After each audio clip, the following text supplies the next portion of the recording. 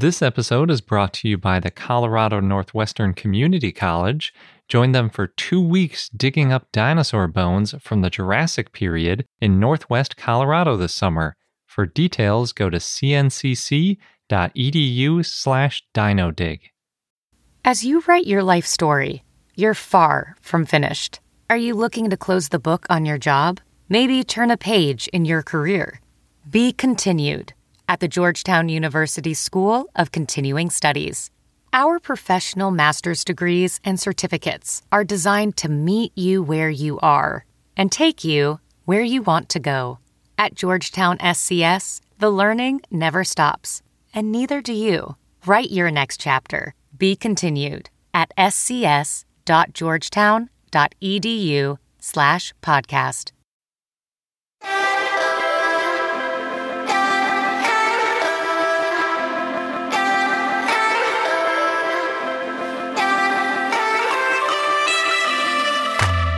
Hello and welcome to I Know Dino. I'm Garrett. And I'm Sabrina.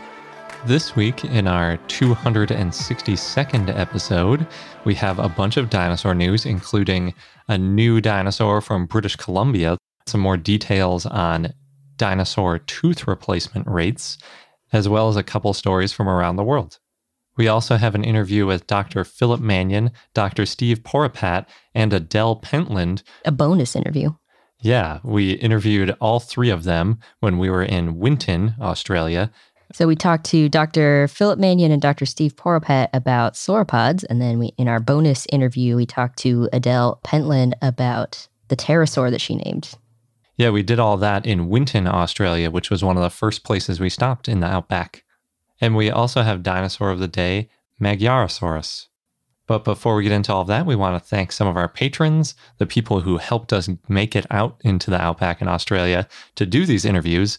And this week, we'd like to thank Scotty, Megan Dixon, Kessler, Rhinosaurus, Morgan Eklove, Risa, Kelly, Manda, Laurasaurus, Timmy, James Pascoe, Gabe, Courtney, TRX Dinosaurs, and Michael.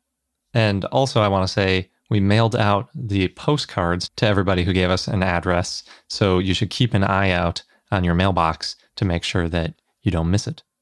Yeah, thank you so much for all of your support, and I can't believe we're getting to the end of another year already. We've done a lot because of our patrons. Yeah, so if you want to join this group of people and get in on the next postcard or the next thing that we send out, which is likely a piece of art from Sabrina, I think the milestone for that is 160 patrons. And we're in the 130s now, so if like 25 people more join, then everybody's going to get a piece of paleo art made by Sabrina. Not a professional paleo art drawer, but I think she's a very good artist, so it'll be really cool when it is all finished. She needs some encouragement, though, so if you join the Patreon, that will help a lot. Jumping into the news, our first article was written by Michael de Emick and others and published in PLOS One, and it's all about tooth replacement rates. I think it's timely since we were just talking about Tristan the T-Rex's teeth, and this article just came out the day that we're recording this episode, so it's pretty fortunate. It's as timely as we can get. Yeah. Although it will come out for a few more days. So, yeah, podcasting. Well, yeah, our episode, the article already came out. Yes. Unfortunately, this study didn't specifically test T-Rex, although they did sort of include it in their study just for comparison's sake. But what they did test was Majungasaurus, Allosaurus, and Ceratosaurus directly by doing histology. And then they said, quote, "We created the largest dental histology and CT dataset for any theropod dinosaur, sectioning and scanning over a dozen toothed elements of Majungasaurus and several additional elements from the other two genera," end quote. In order to do this, they looked at the lines of von Ebner, as they're called, which is the tooth version of lines of arrested growth. But with lags or lines of arrested growth, we assume that there's this line about once a year, whereas with von Ebner lines, we assume that the lines are created every day. So it's like a daily version of a lag. It's an interesting name. Yeah, I think it's named after a dude named von Ebner. Did he have really great teeth? I think he was good at studying them. So in order to do that, it's just like studying lags. You cut a tooth in half, or otherwise section out a little piece of it, and then you count the lines to get the number of days old it is. And these are obviously much closer spaced together than lags because they're laid down every day. They're on the order of microns apart, so very close. And then they did a regression of tooth age versus length in order to include teeth that they couldn't cut into, including some other dinosaur species as well. Interestingly, I think it's important to note that the age of the tooth isn't really the same as just counting up lags, where you look at the number of lags and you say, okay, there's 10 lines of arrested growth, so I was about 10 years old, possibly subtracting for any that have disappeared over the years. Because if you're thinking about teeth, you're usually wanting to know about teeth replacement. And the teeth actually start growing when they're down in the jaw or up in the skull, if they're coming in from the top. And they grow for quite a while before they're exposed. So just looking at the age of the tooth doesn't give you a lot of information about how often they're replaced. What you have to do is you have to look at consecutive teeth in the replacement series and how many days difference in age they are. So if there's one that's 10 days old and then there's one that's 50 days old that's, closer to erupting out of the jaw, then it looks like the tooth replacement rate was about 40 days because that's the series that's setting up for replacement. Based on this, they came up with a bunch of tooth replacement rates. And like I said, they directly sampled Majungasaurus, which was only 56 days, Allosaurus, which was 104 days, and Ceratosaurus, which was 107 days. So pretty quick, I think. Yeah, especially compared to us. Yeah, that's for sure. Because we're 8 years and we only do it once, something to that effect. The slowest of the dinosaurs was T-Rex, which is just over 2 years. So I think it was 770 days or something. Very slow growing. But very big teeth. Yes. The fastest was Nigersaurus, which was only 14 days. Wow. So every 14 days it was getting a new tooth. It's pretty crazy. Sauropods had a pretty wide range in general. Mamenchisaurus was 98 days, Giraffatitan 92 days, Camarasaurus 62 days, and Diplodocus was down by 35 days. So the range was 14 days to 98 days. Pretty big range, but even 98 days, that's really rapid replacement of teeth. Mm-hmm. Triceratops was about 83 days, so it's kind of in the longer end of the sauropod range. And hadrosaurs were a little bit shorter, around 2 months. Massospondylus was 24 days, so another really quick one. And just for fun, Deinonychus was 290 days. So again, pretty long. They said Coelurosaurs in general were at the longer end, as you definitely see with Deinonychus and T-Rex. In general, they said that herbivores replace their teeth faster than carnivores, and they say that might be because carnivores are eating softer foods. It's a fun way to put it. Yeah, because plants, they got all that fiber in them. They're rough. You got to chew them up. Not all of them, though, because T-Rex was a bone crusher. Exactly. That's a really good point. They did talk about how T-Rex had a super slow replacement rate, which is weird because it was eating bone, and you figure that's pretty tough. Yeah. But they pointed out that it seemed to have put a lot of time into growing these really large and robust teeth that just were less likely to break. They're nice and reinforced. Yeah, exactly. So they could take the impact of this bone crushing. And it wasn't like they were just scraping against each other all the time. It was more like breaking a stick over your leg sort of thing. You don't need to replace your leg when you're doing that. It just needs to be strong. That's basically everything about T-Rex. Yes. But weirdly, on the other end of the spectrum was Majungasaurus at 56 days, and they said that it might be so quick because they were also eating bone. So the bone eaters are both the fastest and the slowest tooth replacements among the theropods that they looked at.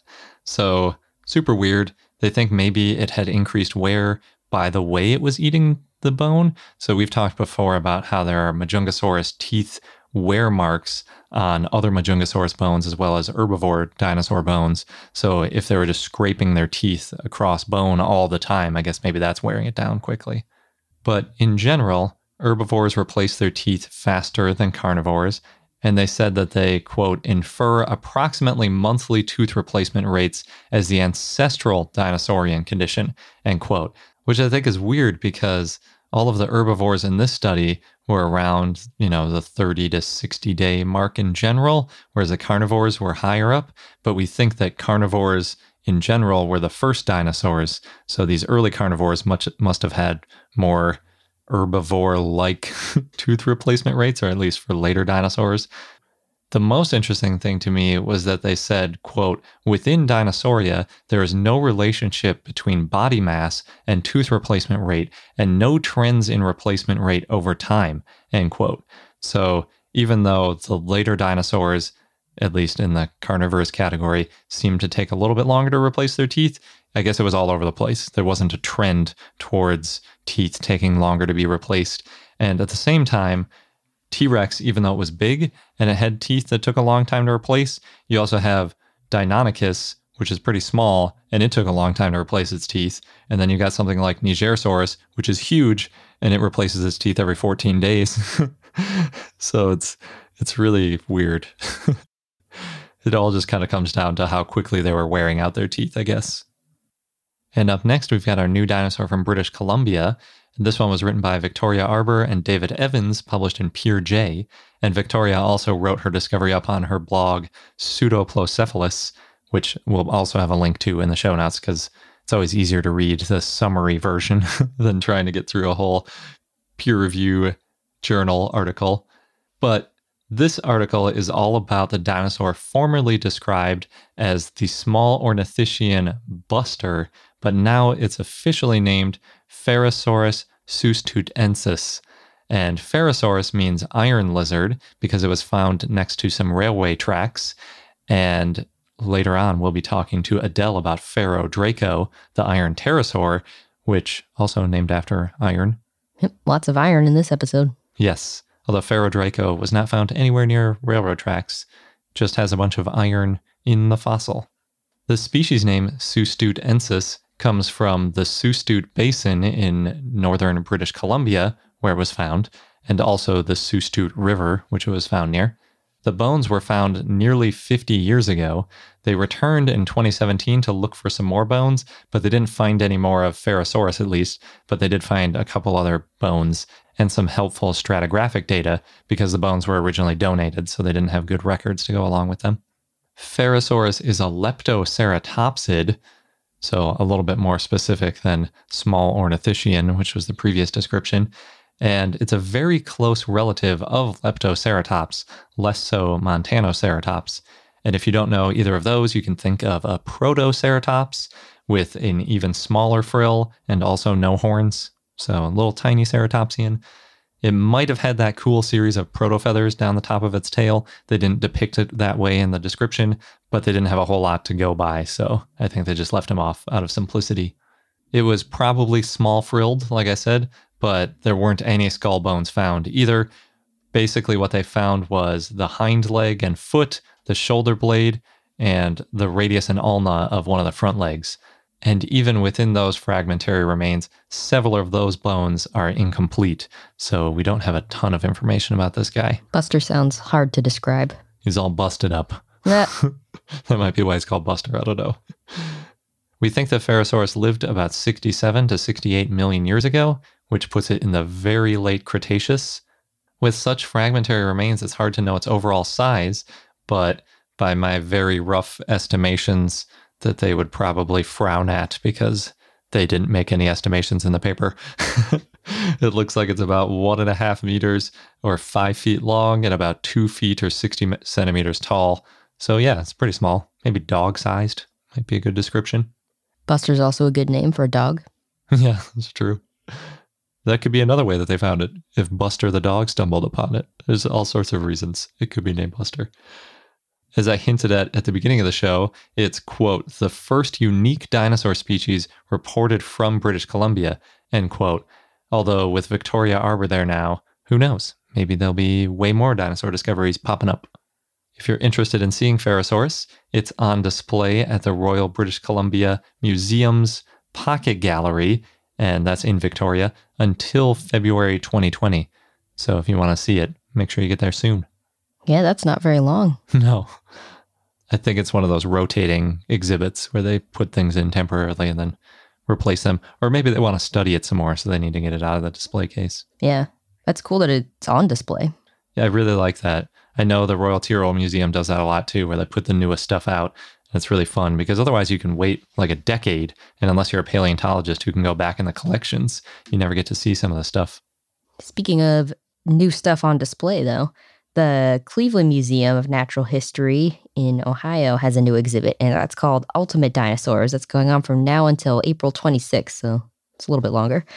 These dinosaurs evolved in isolation in what's now South America, Madagascar, and other parts of Africa, and it shows how they're different from their North American relatives. We may have actually talked about this before. It was made by the Science Museum of Minnesota. So the exhibit talks about Pangea, and there's 16 life-size casts, and they use augmented reality to show off the specimens. And dinosaurs include Giganotosaurus, Eoraptor, Suchomimus, Majungasaurus, and Rhepetosaurus. Nice. I love some good augmented reality. Yeah, I don't know too many details, but I'm sure it's fun. And in Los Angeles, in California, the Natural History Museum is having an Antarctic Dinosaurs Family Day on January 4th from 10 a.m. to 2 p.m. They have their exhibition, Antarctic Dinosaurs, going on now until January 5th. So I think it's like kind of a last hurrah. It's been there for a while. It's a pretty cool exhibit, though. Mm-hmm. This episode's brought to you by the Colorado Northwestern Community College, where you can become a part of the scientific process. As a participant, you can go on a real-life dinosaur dig, and you'll be helping to advance science and our understanding of the ancient world. What's really cool is that the fossilized bones that are being excavated, they're public, and they're going to be displayed and preserved for future generations to study and admire. Yeah, we've mentioned how that's a really important part of the scientific process, not just getting them out and describing them once, but keeping them and preserving them so that future questions and future scientists can take a look at those bones to answer new questions and validate results. And the site is special and also near and dear to me because it's in the Morrison Formation, known for the sauropods, of course, of the Jurassic time. And it represents one of the best bone beds ever found in the Saltwash member. Yeah, the current interpretation is that the site was the result of a Brachiosaurus sort of jamming up a river and then other carcasses piling up behind it. Oh, no. And that's how we got a bunch of different types of dinosaurs all fossilizing together. So, oh no, but also, yay. Good for us as scientists. And dinosaur enthusiasts. Yes. So there are 2 scheduled digs if you want to get involved with getting these bones out of the ground. You can go from July 6th to July 20th or from July 22nd to August 5th. Head over to cncc.edu/dinodig. You'll get all of the details. Just make sure that you register online by May 31st. And again, that is cncc.edu/dinodig, DINODIG. Across America, BP supports more than 275,000 jobs to keep energy flowing. Jobs like building grid-scale solar energy in Ohio and producing gas with fewer operational emissions in Texas. It's and, not or. See what doing both means for energy nationwide at bp.com/investing in America. And now we're going to go on to our interview with Philip Manion, Steve Poripat, a.k.a. Sauropat, and Adele Pentland. The first 2 we recorded at the museum, and then we recorded the interview with Adele at a bar later that night. And the bar said that it was open until late, but it shut its lights down on us at about 9:30 p.m. or so. Luckily, we'd finished the interview while it was still light. Yeah. Or while the lights were still on. And this was all in Winton. We went to the Australian Age of Dinosaurs Museum earlier in the day and did the full tour. It's a really awesome museum, and we have a video up on our YouTube channel showing the museum off. We also stopped on the way at Hughenden, which is kind of halfway in between Townsville and Winton, and they have a Muttaburrasaurus, but not a lot of other dinosaur stuff, so there wasn't enough there to do an interview or really make a video out of. But it's definitely a cool stop, too. And we've posted about it on our Instagram. Yes. And as usual, we also have an extended version for our patrons of this interview, just like I think for at least the last 2 interviews we also had, but I forgot to mention. So if you want to hear more about these dinosaurs and about their work, then definitely check out our Patreon. But without further ado, here is the interview with Philip Mannion and Steve Poripat. We are joined today by Dr. Steve Poripat from Swinburne University of Technology in Melbourne. And he's also a research associate at the Australian Age of Dinosaurs Museum. And he's been here for the last 9 years, working on all sorts of great stuff. And we're also joined by Dr. Phil Mannion, who is a lecturer at the University College London. And with Steve, he's co-authored a series of sauropod papers, including Savannasaurus. Thank you both for joining us today. Thanks for having us. Yeah, thank you. And so we're at the Australian Age of Dinosaurs Museum, which is a really fun place to be. Especially if you like sauropods, like Sabrina. Yeah. So I guess we might as well talk about Savannasaurus since we just mentioned it. Could you tell us a little bit about what describing that was like, what you found? Well, I guess the first thing was to try and work out exactly how much of Savannasaurus we had. So getting it from the field into a position where it was actually describable was a long process. It took about 10 years of hard work from volunteers in the laboratory here and also back at Belmont Station where Age of Dinosaurs really was conceived. But yeah, once that was done, we needed to jigsaw puzzle back all the bones together because many of them had been fragmented into several pieces. We did that. We worked out back in 2012, actually, we started doing that collaboration and worked out that we had most of the thoracic series, so the dorsal vertebrae, lots of ribs, most of the pelvis and the sacrum, and then probably most of the bones from the forelimb and the sternal plates. So you could get a fairly good sense of the midsection of the animal. 1 vertebra from the neck, 4 from the tail. That was it beyond that midsection. Looking at all that, we described the anatomy in detail. That hasn't actually been published yet, but that's one thing we're hoping to get out in the next year or 2. But that was the foundation for working out where Savannasaurus sat on the sauropod family tree. With Phil and Paul Upchurch, we scored the characters together, worked out that Savannasaurus is probably a basal titanosaur, and as a result, that suggested to us that, well, because its closest relatives on the tree were from South America and also less directly from Asia, that there was probably a link between those 2 continents, Antarctica being the obvious and the very biogeographically clear choice, and that these sauropods could probably walk freely between those continents around 105 million years ago. Wow. So back then, I know the sea level was generally higher. How would they be walking? Are there just periods where the water was lower and then they could walk during that time? Or No, Australia was firmly adhered to Antarctica still at that point. So the Southern Ocean had started to open, but from west to east. So there was a lingering connection between Victoria and Tasmania, and then via that into Antarctica. And same with South America. It was slightly further south, so the Antarctic Peninsula and South America. At times, there were probably a series of islands, but at times, animals could probably fairly freely get through that little corridor. So it would have been a high latitude dispersal, probably higher than 60 degrees south.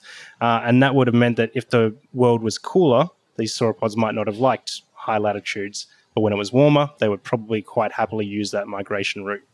Oh, cool.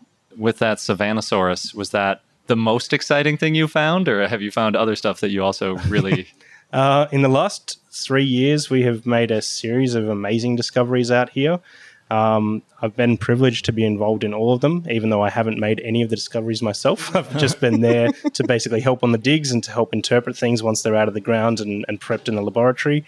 But at the recent Society of Vertebrate Paleontology conference in Brisbane, myself and Phil and Paul Upchurch and also David Elliott here from the museum, we presented a talk that announced a few of these new discoveries. So some of them I can talk a bit more freely about than others, but probably the one that I can talk about quite freely because we have done a press release, at least announcing its discovery before, is a sauropod we've nicknamed Judy. It's an amazingly complete sauropod individual, not just for Australia really, but worldwide, I'd say, because we have almost the complete neck vertebral series, almost the complete thoracic series as well.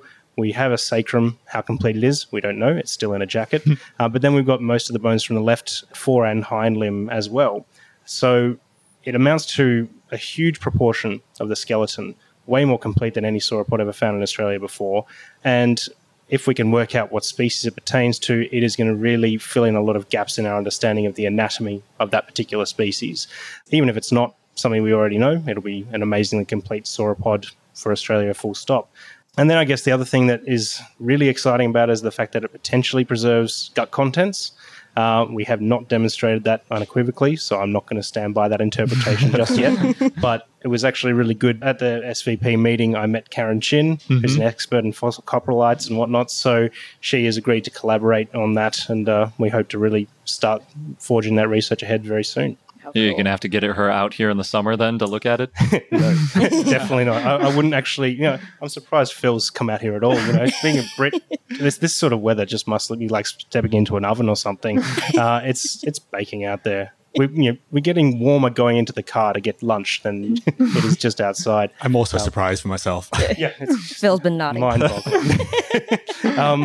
No, what we'll probably do with all that stuff, because we have, it almost occupied a 2 by 2 meter square area in the pit, because instead of just being a big lump, it's flattened out into a layer.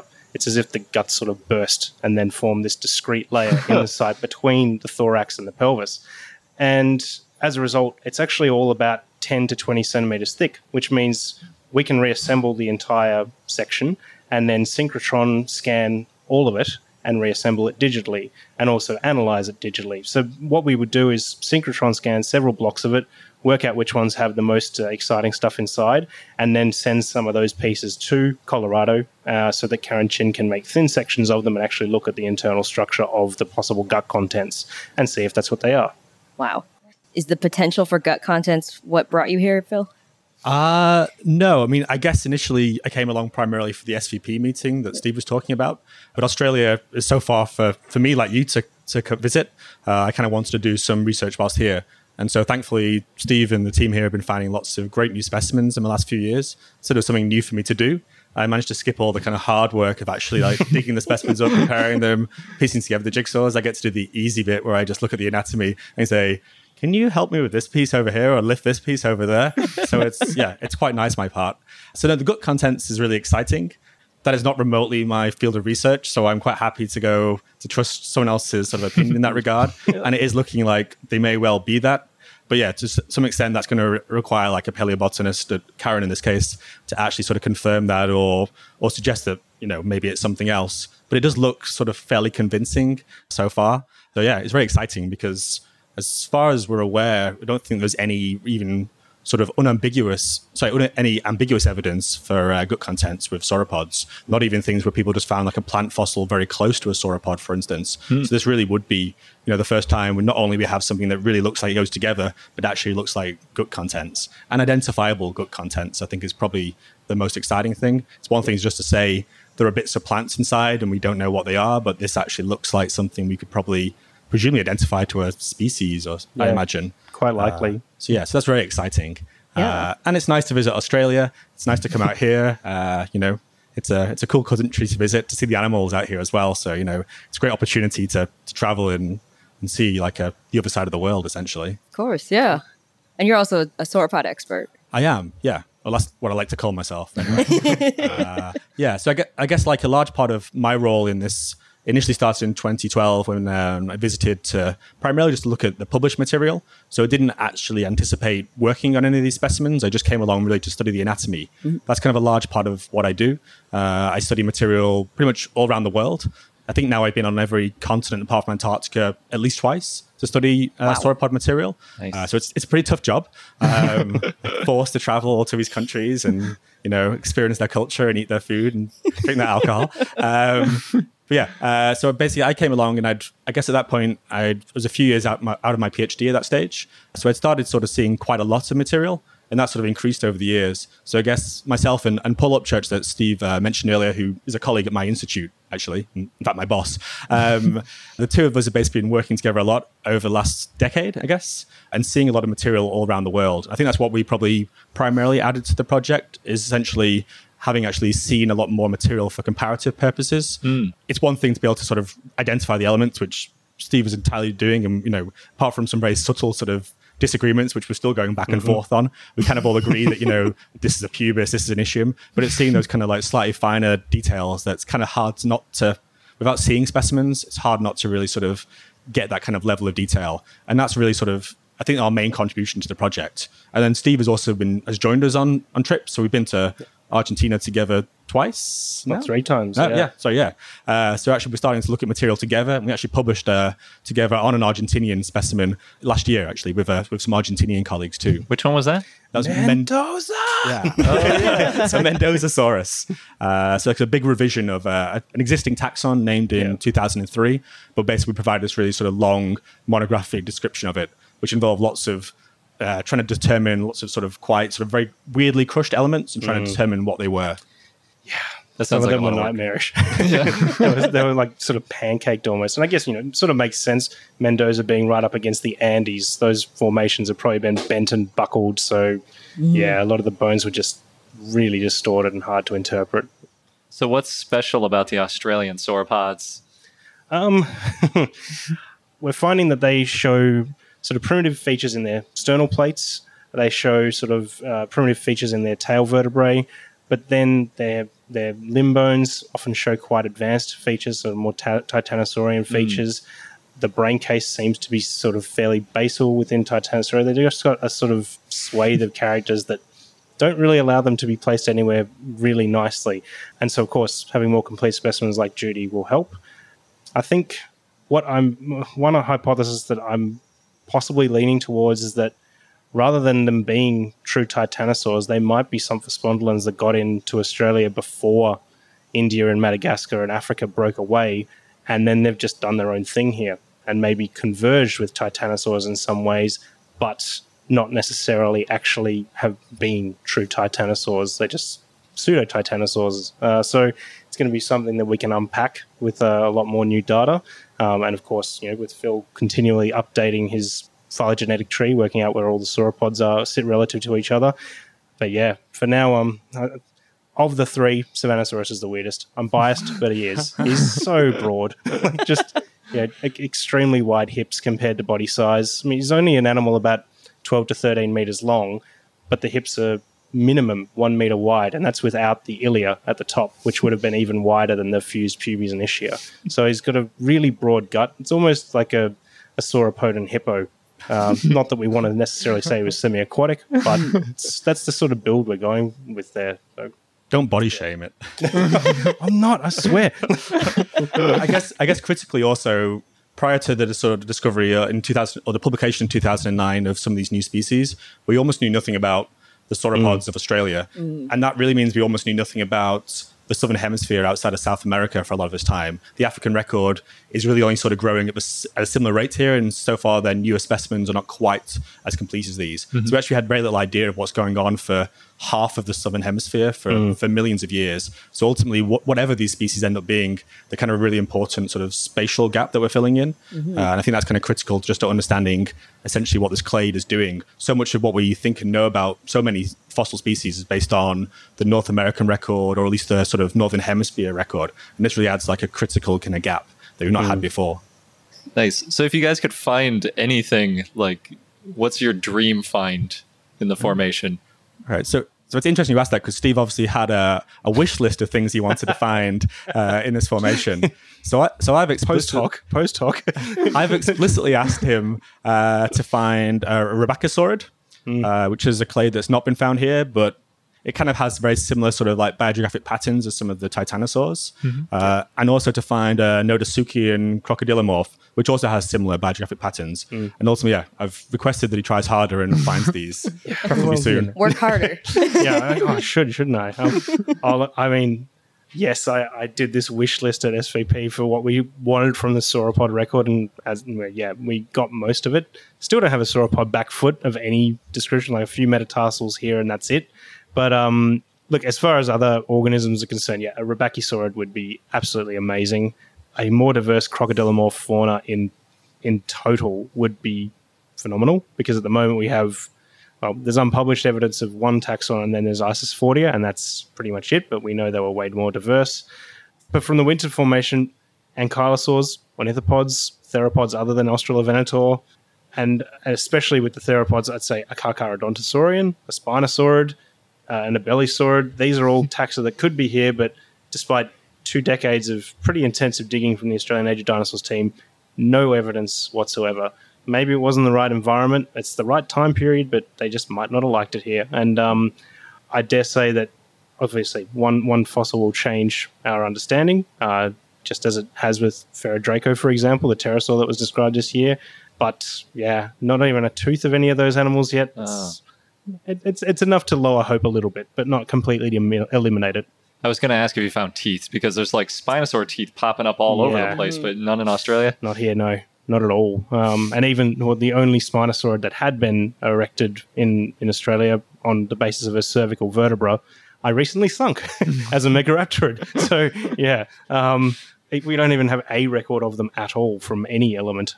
Ditto Carcharodontosaurs, ditto Abelisaurs, and, yeah, most crop groups as well. So I guess the way I've thought about the Australian record in general, not just in the Winton Formation, is that despite 30 to 40 years of good collecting in Victoria and now 20 years of good collecting up here in Queensland, we still are in very much the discovery phase with our fossil record from the Mesozoic, because our Cretaceous and Jurassic records compared to the rest of the world are really quite poor. That in some ways is limited by the availability of rocks across Australia. There are just some time periods that are just not represented because we've had so little mountain building that they've just not been brought back to the surface, even if they exist and we know of them.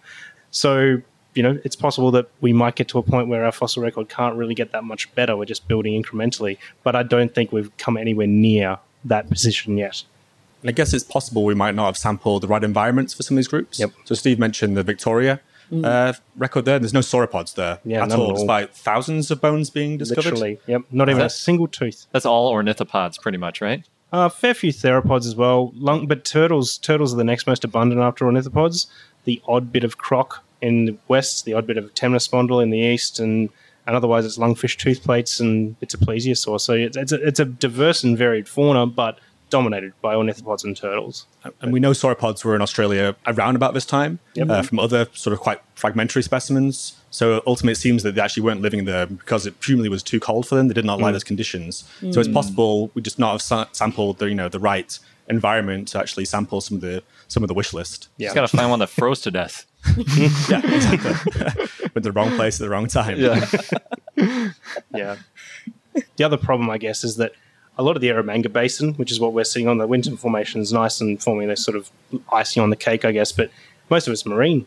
You're not going to find dinosaurs in it, generally speaking, unless they're bloat and float carcasses. So there are obviously amazing examples like Kumbarasaurus and Muttaburrasaurus, but yeah, mostly it's marine reptiles and the odd bit of coastal pterosaur bird. We may just not have the rocks available to really drastically improve certain parts of our fossil record. Gotcha. Is it just a little below that is when it would be terrestrial again? Yeah, you can definitely get to terrestrial Jurassic, like even latest Jurassic deposits. So the same age as you'd find Brachiosaurus, Giraffatiid, and Diplodocus, Apatosaurus, or Brontosaurus. They're all here, the right age rocks, but very seldom are they exposed well at the surface. And even if they are, they're not necessarily that well explored, and they're almost certainly deeply, deeply weathered. And so finding anything, unless you've got a fresh cut, is going to be very, very hard. So for our listeners, for each of you, where is the best place to go for them to find out more about you and your work? I mean, primarily through sort of publications. Most of those are sort of available on, like, I guess, my UCL sort of website. Yeah, and I guess there are some popular articles out there as well, but primarily, I guess, through the literature and through this podcast, hopefully, as well. Awesome. Thanks. For me, I have a website, which is stephenporopat.weebly.com. It's got a list of all the popular and technical publications that I've produced or co-produced. But otherwise, the Australian Age of Dinosaurs Museum does sell its own journal. It's up to 16 issues because it's been running for 16 years. And I edit that now, and I've contributed to it almost once a year on average for the last 8 years or so. You do know the editor. I do, yeah. So, it's a pretty easy in, but, I guess I'm always in bed with myself, aren't I? So, but anyway, yeah, so I mean, that's probably a more accessible means to find out about some of the work I've done, because there's things in there on Savanosaurus, for example, and on our yearly digs written mainly by David Elliott. But also, I mean, it's just a good introduction to Australian paleontology in general as well, because pretty much every major discovery or site that has been made in the last century or so is covered in there in one way, shape or form, and in a very engaging way. So yeah, little plug for Age of Dinosaurs. Yeah. If you head to AustralianAgeOfDinosaurs.com, they have a shop where you can actually buy that online or become a member and get those journals at a discounted rate. Awesome. Great. Yeah. Thanks so much for taking the time to talk to us. Our Taking pleasure. time out of your research. Thank you. It's fine. Thanks again, Philip and Steve, for chatting with us about sauropods. And now we're going to jump right into the interview with Adele. We're chatting this evening with Adele Pentland, who is a PhD candidate at Swinburne University of Technology and a research associate at Australian Age of Dinosaurs. And she also recently described and named Pterodraco, a pterosaur, which normally we don't talk about pterosaurs, but it was too cool not to. So It's also great when you're in the area and you got to see it at the museum. So, Yes, you know, that why too. not? exactly. So can you tell us a little bit about, Pharaoh Draco. yes, Pterodraco? Yeah, absolutely. So the specimen was found in April 2017, and it was a total fluke find. It was made by Bob Elliott, who is a local grazier, and he's been involved with Age of Dinosaurs because he didn't have a say in the matter, because his father and mother founded the museum, and we're very thankful for that, because Bob is really great at finding fossils now, and he was spraying for burr in a creek. So burr is a pest species of weed, and he came across these bones, and he found part of a lower jaw, and he found some isolated wing bones that were incomplete as well. And within one fell swoop, he had found Australia's most complete pterosaur. Since he's sort of seen, you know, what museum folk do, and he's been part of our digs for a number of years, he took photos of the specimens where they were, he flagged the area, and then he collected them and took them back with him. And then, yeah, they worked out that it was a pterosaur. At that stage, I wasn't yet involved on the project, but living in a small town, it's not long before you start to hear about these things. Also handy when you're affiliated with the museum itself. And yeah, then we were out doing a dig at the end of May. So it was very soon after that we were trying to find the rest of the pterosaur. And yeah, I was helping out on the dig as well. After that process, we managed to recover more parts of the skull, 5 neck bones, 5 cervical vertebrae, and then some elements from both the left and right wing. So most of what we have is from the left wing, and then 2 bones from the right. And then all up, it's about 10 to 11% complete. So it doesn't sound super exciting, but it is when you consider just how poor the Australian pterosaur record has been before that. So before this find, everything else in Australia was isolated, or it was a partial bone. So it wasn't even one complete bone. And they had been found on their own. Most of them are found in Queensland, which is where we are currently. And then some other bits and pieces have been found in Western Australia, in New South Wales, where they can find opalized fossils, which you guys will get to see for yourselves very soon, and on the Otway Coast in Victoria. Yeah, before this, we had only had 2 pterosaur species named from Australia based on 2 partial skulls. So yeah, it's been really wonderful to be able to contribute something a little bit more complete, albeit half complete would have been nice, but you know, we'll just have to try harder next time. So how much did you said Bob found? Yeah, so, that's a good question. I think he found maybe 3 wing bones and then 2 pieces of the lower jaw. And then when we did the dig, we obviously, found, must have been radius, so 1, metacarpal, that's 2, wrist bone, that's 3, and then bits of the wing phalanx, we'll call that 4. 4 additional wing bones, and then I forgot to mention some of the small finger bones from the hand, which is pretty cool. And then, more parts of the upper jaw. So we only had maybe 1 part of the upper jaw that Bob originally found, because 1 block is actually the upper and lower jaws preserved, shut together, occluded, which is pretty awesome. But one side is quite eroded. So it'd been out in the elements. Cool. So were some of those finger bones from the non-flight finger? Yeah, correct. Yeah. So they're really small. Unfortunately, none of them are complete. And unfortunately, we didn't find any claws, which would have been awesome. But we don't have any claws, but we do have like 40 teeth and tooth fragments, not including the ones that are also preserved in the jaw. So, I mean, yeah. That's a lot of teeth. It is quite a lot of teeth. What kind of teeth do pterosaurs have? So pterosaurs like this one had long spike-shaped teeth, and some of them have a slight curve about them. And then there are other groups that are edentulous. That means they don't have any teeth at all. And that includes like asdarchids and tapaharids. And yeah, they're quite weird and wonderful, but some of them are more better known from the late Cretaceous, whereas this specimen's sort of from like early to mid-Cretaceous. Gotcha. So was it fish eating, you think? Yeah. So the pterosaur, this new species, Ferrodraco, belongs to a group called the Ornithocheroideae. That's like a big inclusive group. And depending on who you talk to, like there are different ways of synonymizing it or grouping it together or splitting it. Yeah, members of this group likely ate fish. And although a lot of that has sort of been speculative before, there was a really good study by Beswick, and they, did a big look at all of the potential dietary niches that pterosaurs occupied. So I would recommend checking that one out. Cool. How did you come up with the name? It was something I agonized over for quite a long time because, I mean, there's nothing worse than getting to name a new species and then just totally stuffing it up and having that haunt you for, who knows how many years. So I actually was pretty nerdy about it, and I had an Excel spreadsheet, and then if I was stuck on whatever I was supposed to be working on that day, I'd sort of just put new entries in and randomize things. We actually had a nickname for the specimen first. So rather than calling it AODF 876, we tend to call it Butch. So it's nicknamed after the former mayor of the Winton Shire, Butch Lenton. He was a great supporter of Age of Dinosaurs.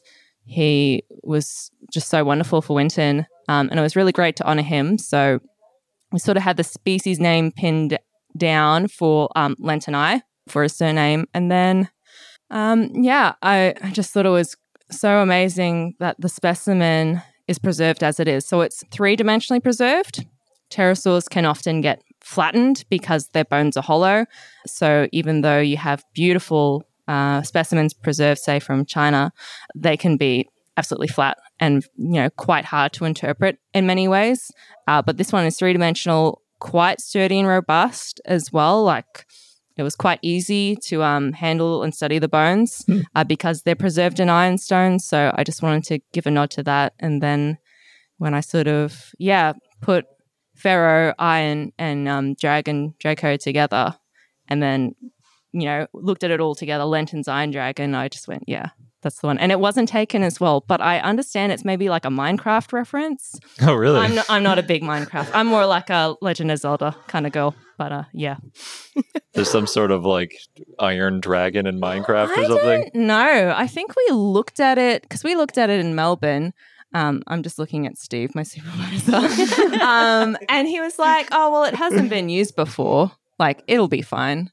But originally I wanted to spell it with a U, and then you wanted to spell it with an O. And then I talked to Harry, one of the co-authors on this paper as well, and he wanted to spell it with an O. I'm like, if that's what everyone's going to do, I'll just go with it.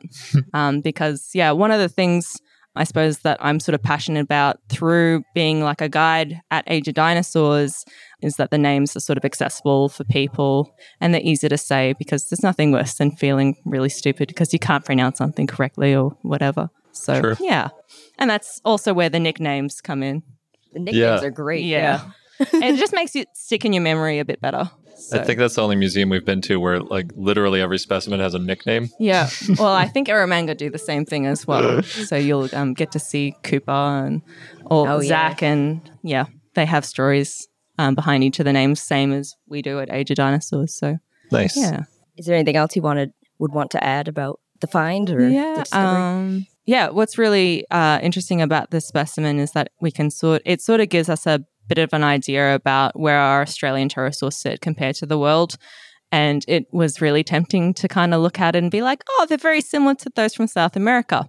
But then when we did a phylogenetic analysis, it turns out that our specimens are more closely related to those from England, material from the Cambridge greensand specifically, which is quite fragmentary material, which was a bit of a surprise to me because I'm like, oh, we have this, partial skeleton, we'll have more characters. But no, it was saying that these fragmentary skulls that were just literally the tip of the front of the upper jaw were more closely related to ours. But yeah, I guess just goes to show that pterosaurs at this time were cosmopolitan. They could disperse across continents quite easily. And it's not the trend that we're sort of seeing emerge from terrestrial vertebrates during this time.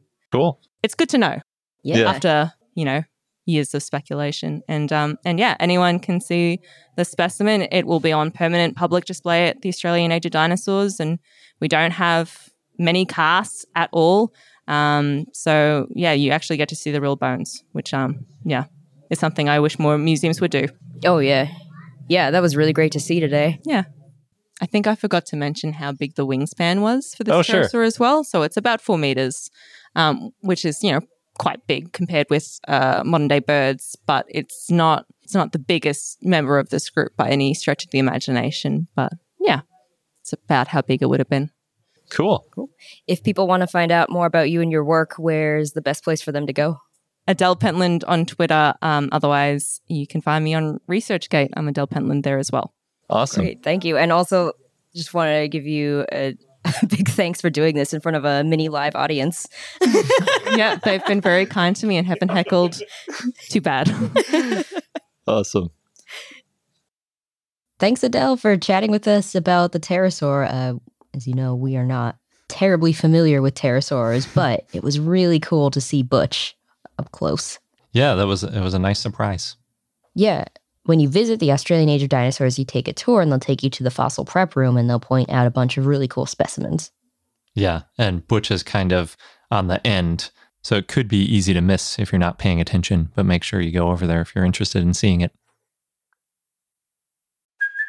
Hey, it's Kaylee Cuoco for Priceline. Ready to go to your happy place for a happy price? Well, why didn't you say so? Just download the Priceline app right now and save up to 60% on hotels. So whether it's Cousin Kevin's Kazoo Concert in Kansas City, go Kevin, or Becky's Bachelorette Bash in Bermuda, you never have to miss a trip ever again. So download the Priceline app today. Your savings are waiting. Go to your happy place for a happy price. Go to your happy price, Priceline.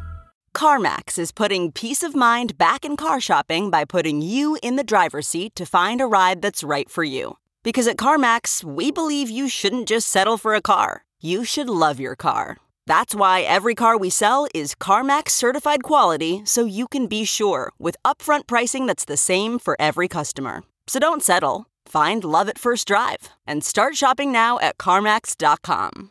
CarMax, the way car buying should be. And now for our dinosaur of the day, Magyarosaurus, which was a request from Dinosaur 4602, so thanks. It was a dwarf sauropod that lived in the late Cretaceous in what is now Romania. It was found in the San Petru Formation, although when it was found, that area was part of the Austro-Hungarian Empire. It's a clue for how old the discovery is. Yes, 1800s. So it's estimated to be about 19.6 feet, 6 meters long, and weighed about 1.1 tons. It had dermal armor that were unique in shape and size, and that's why there are some fossil eggs that have been found that they think might belong to Magyarosaurus because of this unique dermal armor. No skulls have been found, though. So it was an insular dwarf. It lived on this island. It had limited food and not really any large predators, so it was smaller than other sauropods. It didn't have to grow large for protection. The type species is Magyarosaurus dacus. Originally, it was called Titanosaurus dacus, but then Frederick von Huene renamed it to Magyarosaurus dacus in 1932, and then he also named 2 more species, Magyarosaurus hungaricus and Magyarosaurus transylvanicus.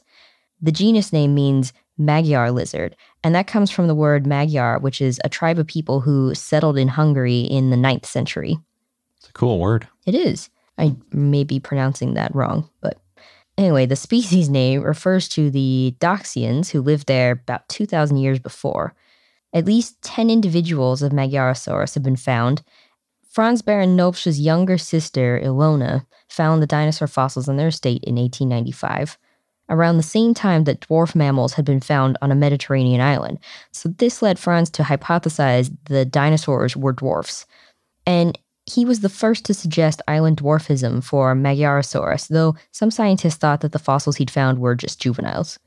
In 2010, a team of paleontologists studied the histology of Magyarosaurus and found the specimens were adults and that the sauropod was an island dwarf.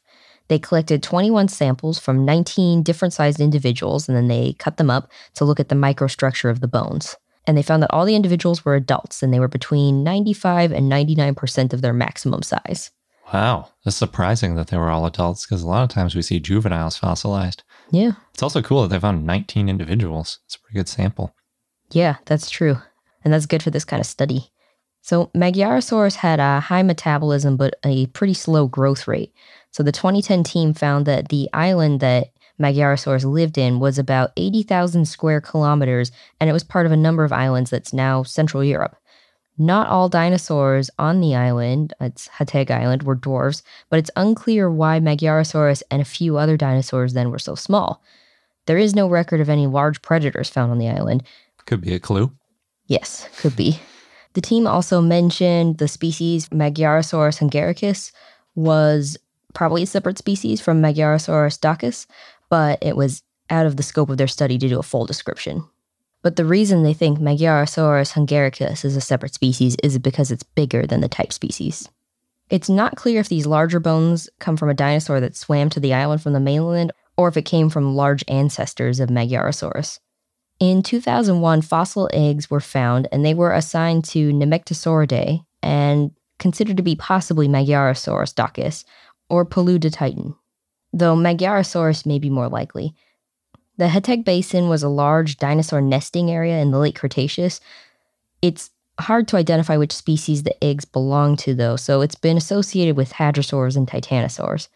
In 2012, Gerald Grellet-Tinner and others looked at 11 fossilized egg clutches, and they found that they belonged to Nemectosauridae.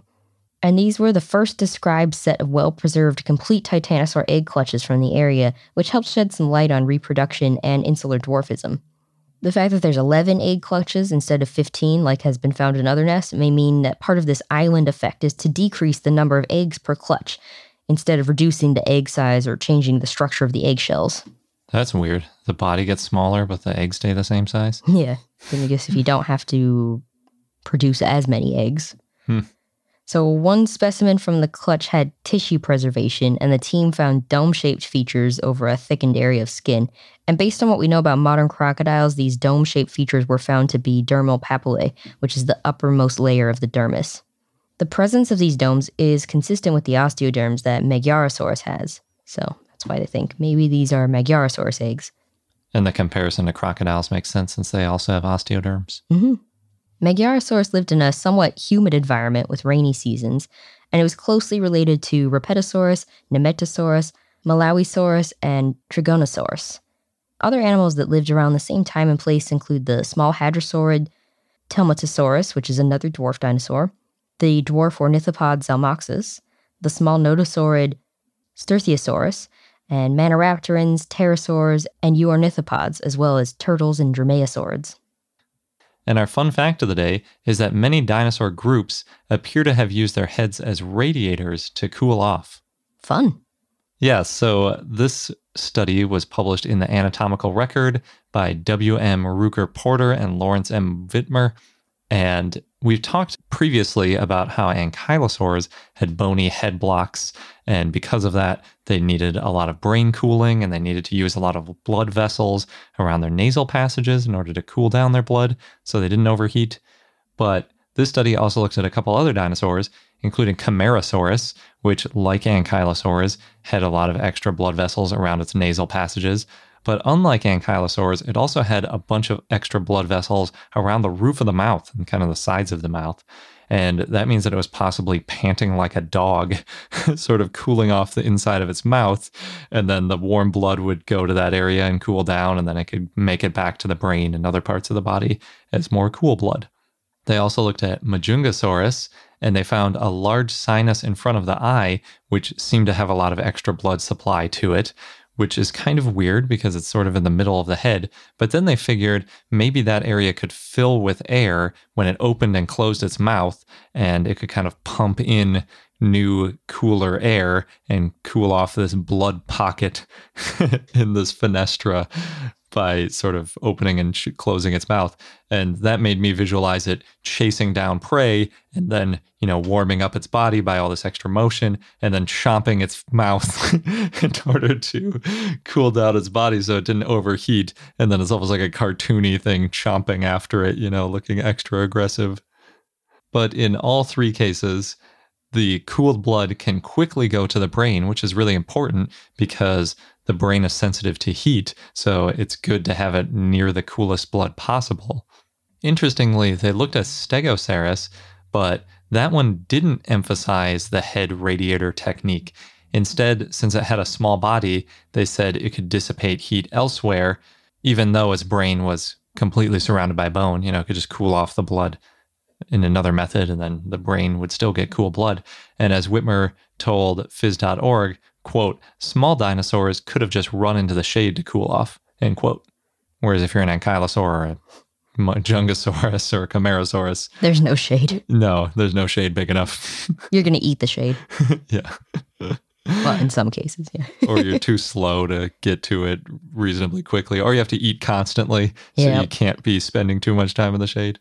It was pretty cool that they had all these different mechanisms for cooling off their brain in the super hot environments and with all that extra body weight and insulation keeping the heat in.